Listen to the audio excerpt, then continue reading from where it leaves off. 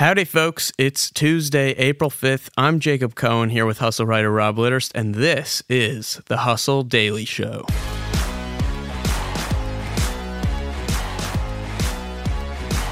Later in today's episode, is the future of social media just boring posts? A wild new app called Be Real is overtaking college campuses and appears to think so. How did it start, and why is it striking a chord in today's day and age? We are going to discuss. But before we get into things, side note, major announcement for all marketers or people just interested in marketing. Today, our very own HubSpot Podcast Network is launching a brand new show called Marketing Against the Grain. It's all about what's happening now in marketing and what's ahead. It's co-hosted by Kip and Kieran, HubSpot's own CMO and Senior Vice President of Marketing, and they're bringing the heat. So if marketing's your thing, go to marketingagainstthegrain.com to learn more and enter the launch giveaway for a chance to win all kinds of cool tech. And now, here are a few things you should know to start the day. Let's get crack-a-lacking. All right, Rob, what do you got? So the first thing I'm looking at is Shein, our favorite Chinese fast fashion pioneer, is set to get a $100 billion valuation. Whoa. They're working right now on a $1 billion investment round, which is just mind-boggling to me. I don't know if I've ever heard of any company raising $1 billion. The company's revenues were up 57% last year to $15.7 billion, which, yes, means they did $10 billion the year before that. So this is just 2 years in a row of outrageous growth for Shein. We've talked about these guys a lot in the newsletter and on the podcast. The way that they dominate is just, it comes down to this insane production cycle that they have. So basically, Shein watches social media, watches the internet, sees what people are talking about, sees what the current trends are and what the current hype train is doing. And they can turn that sort of stuff into new products in 3 days, basically, which is one reason that they add 1,000 styles every day, which just seems completely irrational and insane. I can't even really wrap my head around that. But as a result, Shein was the 12th most shopped retailer in the US for apparel and footwear last year. And especially with younger demographics, they really crush it with like the high school, middle school, and college crowd. Right. Is there a but coming though? Oh, you know there's a but coming. Anytime we talk about fast fashion, you know that there's something coming on the other end of that.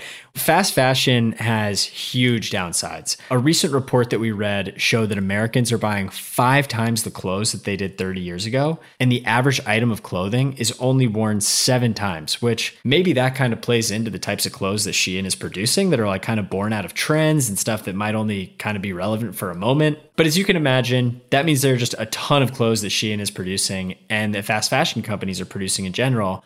Add to that 95% of Shein styles use materials like polyester and nylon, which are really, really hard to recycle because you need to kind of like unbundle and separate all of these different fabrics from each other. So at the end of the day, that basically means that a lot more clothes are landing in landfills. So hopefully Shein can use some of that $1 billion to make its production cycle more sustainable. It is something that I've heard their CEO talk about. So hopefully that's becoming more and more of a priority for them. Yeah. And listen, sustainability is in fashion today, is it not?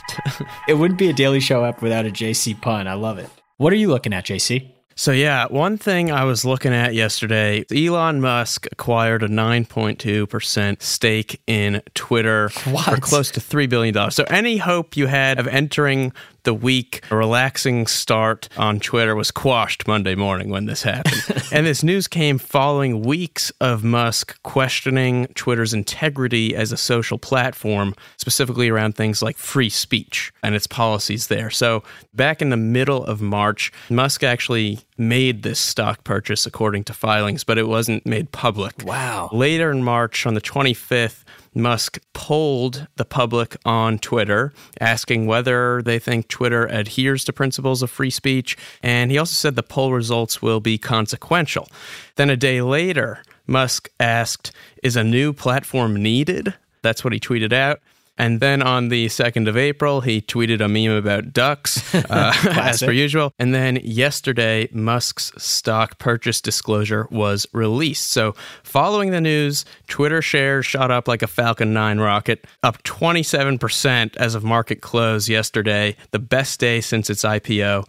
Unsurprisingly, reactions were very entertaining. Of course. People were speaking about what a Twitter board meeting will look like with Elon Musk in there, smoking a joint or dressed as Water Mario or something. Many questions remain, right? Will Musk join Twitter's board? Will he be asked to join? How will this impact his already wonderful relationship with the SEC? Will he try to drive changes to Twitter's policies or business strategy? Will he try to just buy Twitter outright? So only time will tell, but I look forward to more Elon Musk memes in the meantime. I just never know what to think of what he does anymore. What else you got? So the next thing I was following is news out of Donald Trump's social networking platform, Truth Social.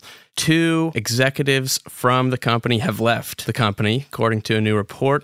Chief Technology Officer Josh Adams and Head of Product Development Billy Boozer both resigned from their roles less than a year after joining the venture. Wow. So to back up a bit, the app Truth Social was basically Trump's rebuttal to being kicked off of Twitter. It's kind of like, I can't be on Twitter, so I'll make my own Twitter. Right. It's basically a Twitter clone if you look at it. But the launch went really poorly in February. Tons of glitches, people just being added to a really long wait list to join. And Trump only ever posted to the app once. So, wait, what? Yeah. Not even Trump is using it? Right. Not even Trump's using his own app. And so at launch, it did skyrocket to the top downloaded spot on Apple's App Store for social networking, but now downloads are down a lot since then.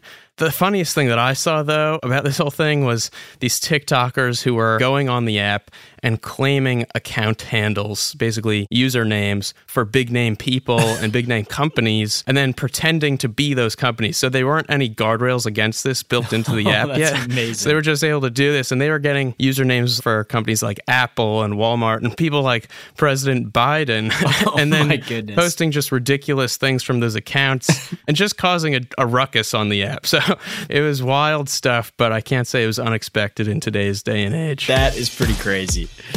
And continuing on with our social theme today, I think it's time to talk about why the future of social media may just be a bunch of boring shit. Yes. Let's talk about Be Real. It's no surprise. Instagram kind of tends to be a platform where people really try to show their best life, right? And it seems like people are kind of starting to get sick of it. Yes. There's a new social media app called Be Real that has recently caught fire on college campuses. It's super, super popular right now. If you look at the download charts, it's going crazy. It kind of brings you back to when Facebook really exploded on college campuses back in the early 2000s. It really kind of looks like the same trajectory. And it's funny because when something like that spreads on a college campus, it kind of gets that validity and that cool factor and it spreads elsewhere. Yep. What people love about Be Real is it's basically the anti-Instagram. So instead of letting users curate their feeds with any picture they want, whenever they want, Be Real only lets users post once a day, and it's at a completely random time. So here's how it works. Every day at a random time, the app simultaneously sends a notification to every user.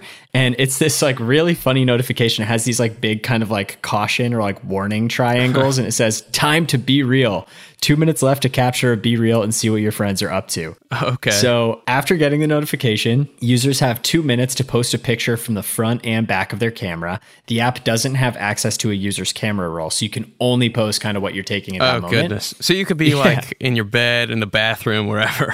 You could literally be doing anything. And that's kind of the point here. It's kind of it hits you and you need to post it, whatever you're doing. It kind of gets away from people staging these crazy pictures of look at my glamorous life, you know? Yes. So that's the other thing about this too. So people can post outside of the 2 minute window. Okay. But the app timestamps posts, which kind of inherently shames people that wait to post something out of the 2 minute window. Because all the users' friends will see, oh, well, this person waited 12 hours to post this. So they must be really thirsty. You don't want to be the weirdo posted outside the 2 minute window. Yeah, exactly. It's this perfect built-in filter to make sure that people are following the rules. It's kind of like Wordle in the sense that everyone is doing it kind of at the same time every day. It comes out once a day. There's something about this that I think people have really found works. Yes. And builds this weird sense of community and engagement around a very specific task. I don't know. It's kind of cool.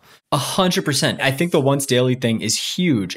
Along with limiting people to one post per day, the app doesn't have likes, You're not allowed to lurk on other pictures until you post your own, and the photos disappear after a day. So they're really not trying to create these feeds or anything like that where people are going to get stuck in the app forever and spend a ton of time on it. So better for mental health. Exactly. Yeah. The founder, that's basically what he said. He wants people to be spending less time on their phone, wants them to be outside living their life and not spending a ton of time on this app. The founder is a man named Alexis Barriat. He's French, and Alexis was a video producer at GoPro. And kind of the basis of BeReal started with his work at GoPro when he was spending a ton of time with influencers and grew really disillusioned with social media because he realized that their real lives, unsurprisingly, were far less glamorous than the lives that they were posting to their Instagram feeds. So he launched BeReal in 2020. It really took off with French university students in the spring of 2021, and it's quickly started to take college campuses by storm over the last year, much like Facebook did in its early days, kind of as we were talking about earlier. Mark Zuckerberg is the king of taking other people's ideas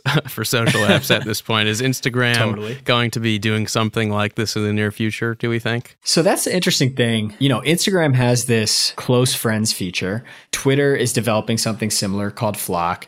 And Snap has always kind of sold itself as like the place where friends really hang out. The thing about BeReal is it's so far against what those apps are doing and what they're working on. Even as Instagram and Facebook have moved away from the feed being the kind of primary place of consumption to things like messaging, like the goal of those apps is still to get people into the app and spend a ton of time there every day. Mm-hmm. So I just think BeReal's entire focus on being kind of the anti-Instagram, the anti-Facebook is really going to make it hard for any of them to copy it. It'd be such a pivot from what they're currently doing. So this could be the one app, JC, that Facebook doesn't copy. That's true. It's like too simple for their own good.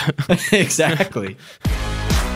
And bada bing, bada boom. That is it, folks. For more on The Hustle's tech and business coverage and links to all kinds of cool stuff from around the web, check out our newsletter at thehustle.co.